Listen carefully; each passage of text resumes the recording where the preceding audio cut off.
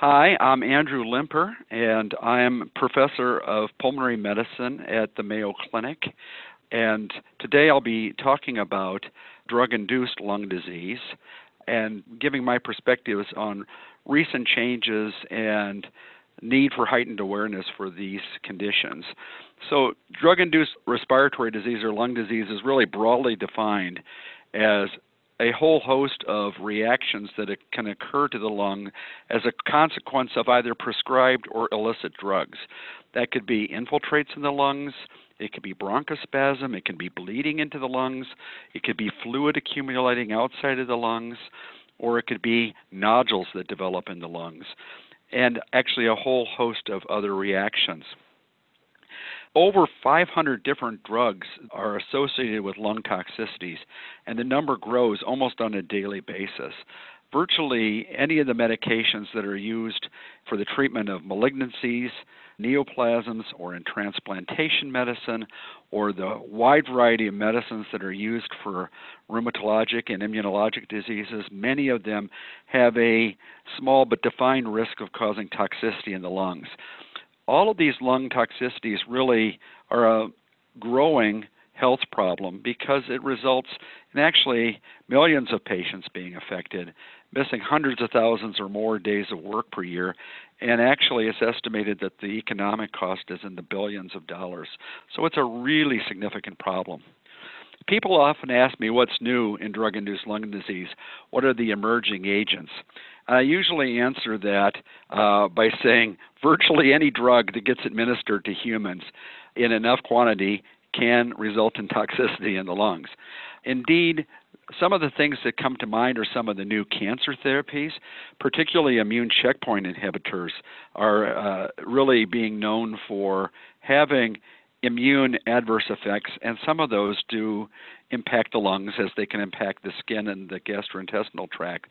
Now, let me keep in mind, immune checkpoint inhibitors are life-saving, particularly for metastatic and uncontrollable diseases.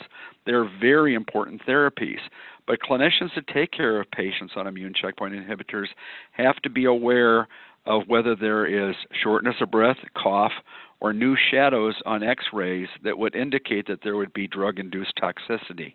And I think it's very important because mild toxicities with immune checkpoint inhibitors often can be managed by just stopping the medication, perhaps giving some corticosteroids for a number of weeks. And sometimes, even if the reaction is mild enough, the checkpoint inhibitor might be continued. However, if the toxicity from these agents is significant or severe, patient goes in the hospital, might end up needing to be in an intensive care unit, then really those immune checkpoint inhibitors really will need to be avoided in the patient's treatment going forward. As a general rule, we usually do not re-challenge patients that have drug-induced lung disease with the agent that might have induced that lung toxicity. People will also ask me how to diagnose drug-induced lung disease. It's a tough diagnosis because it's a diagnosis of exclusion. We need to exclude infection or underlying disease, such as is the malignancy coming back in the lungs. We need to exclude other kinds of causes of lung disease, such as heart failure, fluid overload. And so after we exclude all those things, we look at the timing, we look at the drugs, and then we find the culprits that might be involved, and we eliminate those from the patient's treatment. And then often, but not always, some patients will benefit from some judicious use of corticosteroids. People ask me, are any of the classic drugs that have been known for years and years to cause drug-induced lung disease doing anything different? Well, you have to always keep an open mind about new manifestations of toxicity. For instance, bleomycin. Bleomycin is well known to cause infiltrates and fibrotic infiltrates and fibrosis of the lungs in patients that receive it, often for hematologic malignancies, sometimes for malignancies of the genitourinary tract. And that's well established, but we need to keep in mind that oxygen is a synergizer with bleomycin, and so giving patients high concentrations of oxygen can actually cause them to recall, to have an amnestic response to the bleomycin and have the lung injury flare to a significant degree. With the advent of less invasive surgery in the chest, sometimes we're only ventilating one lung and we're working on the other lung. And indeed, some patients that have gotten bleomycin will get only bleomycin toxicity on the one side that is ventilated and that sees the high oxygen concentrations. There are also other ways that drug-induced lung disease can manifest. You might see nodules in the lungs. When we see nodules, we almost always think most of the time of neoplasm, of cancer. So is the cancer back? Is that metastatic disease? Sometimes we also think, is that some kind of an unusual fungal disease or an infectious disease? Indeed, though, we have to also keep in mind that drugs can cause nodular infiltrates in the lungs, and that's really a more recently appreciated manifestation of drug-induced disease.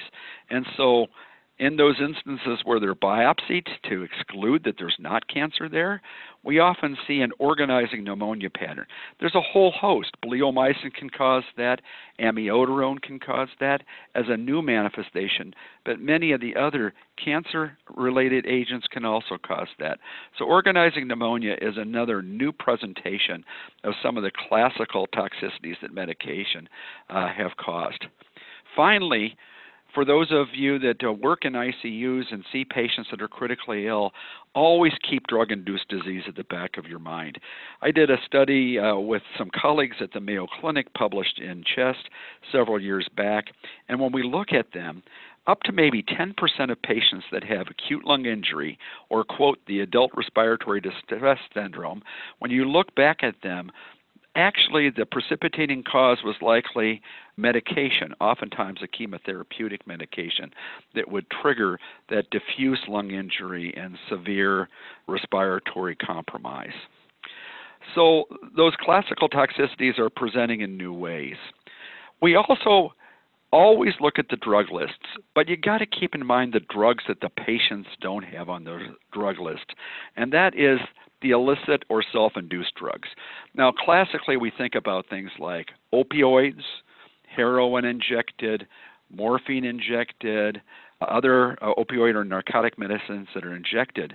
But the reality is we know that the opioid epidemic is widespread. It is seen where you'll have lung injury related to an edema related to the opioids with those classical opioids. But we also now see them with a variety of other agents, and that includes oral medications as well in high enough doses acutely can cause opioid-related toxicities. And what about the other drugs that patients may be taking on a recreational basis? That includes things like crack cocaine, which can cause diffuse lung injury when smoked, cracked lung, and certainly even methamphetamines have been associated with lung toxicities as well. Finally, I would be very remiss on the self-induced if I didn't mention vaping-associated lung injury. There's a lot of emerging evidence on vaping-associated lung injury. Again, patient-induced. It has been associated with the use of cannabinoids, either CBD oil mixed with the nicotine or THC mixed with the nicotine, but it has occurred with just plain nicotine inhalation as well. And there have been ICU cases and deaths related to vaping-associated lung injury. The exact cause is being delineated. There are certain thoughts about some of the contaminants that sometimes get into these substances that people will inhale, including things actually like vitamin E that has recently been shown to be associated with the disease as well. But keep an eye out. Talk to your patients about what they are doing recreationally. Are they vaping? Are they smoking anything? Do they use illicit drugs? Because those are a big source of medication and drug-induced lung disease that doesn't hit the med list that we see in our electronic records. Finally, people will say, what are the key things? I think the key things, of course, is to have a heightened awareness. Always suspect when you don't know what the definite cause of a lung injury or toxicity is, that medications, either those listed in their chart or those that you get from history or those that you have to well out of the patient by repeated questioning, might be the cause. You have to get early recognition, and then the diagnosis, again, as we said, is really a diagnosis of exclusion. Do they have an infection going on? Do they have an underlying malignancy, and is the malignancy coming back in the lungs? Are there really other kinds of diseases on other organs, such as the heart and heart failure and volume overload, that might be causing the infiltrates in the lungs? After you exclude that, then you really need to think about the possibility of drug-associated lung disease. Frequently during that evaluation, interventions from the pulmonary physician, such as bronchoscopy with BAL, can be very important. They can be important really first and foremost to exclude infection, to look for malignant cells, but sometimes you'll see clues on the cellular differential, such as high lymphocyte counts or high eosinophil counts, that would point you more towards thinking about a drug-induced lung disease. Finally, they can help sometimes show whether there's been exposure, such as seeing lipid-laden macrophages and amiodarone-associated toxicity. Finally, once you are convinced that you're dealing with a drug-associated lung disease, the management is really supportive. First and foremost, you stop the drug, you eliminate the drug, and then you support the patient, give them oxygen if they need it. If they're volume overloaded, give them diuresis. And looking at the literature, there are some good examples where using judicious doses of corticosteroids can actually be of benefit to the patients, and they certainly can benefit some of the patients with acute bleomycin and other types of toxicities, and they certainly are also of benefit frequently in the immune checkpoint inhibitor associated reactions in the lungs. So the bottom line is you need to think about these diagnoses, because you can't make a diagnosis that doesn't come to your mind. So I really think all of us that interface with patients every day need to keep the possibility of drug-associated or drug-induced lung disease high in our minds as the potential cause of the problems of infiltration in our patients. I'd like to thank you for listening to me today, and for more information, please click the link below.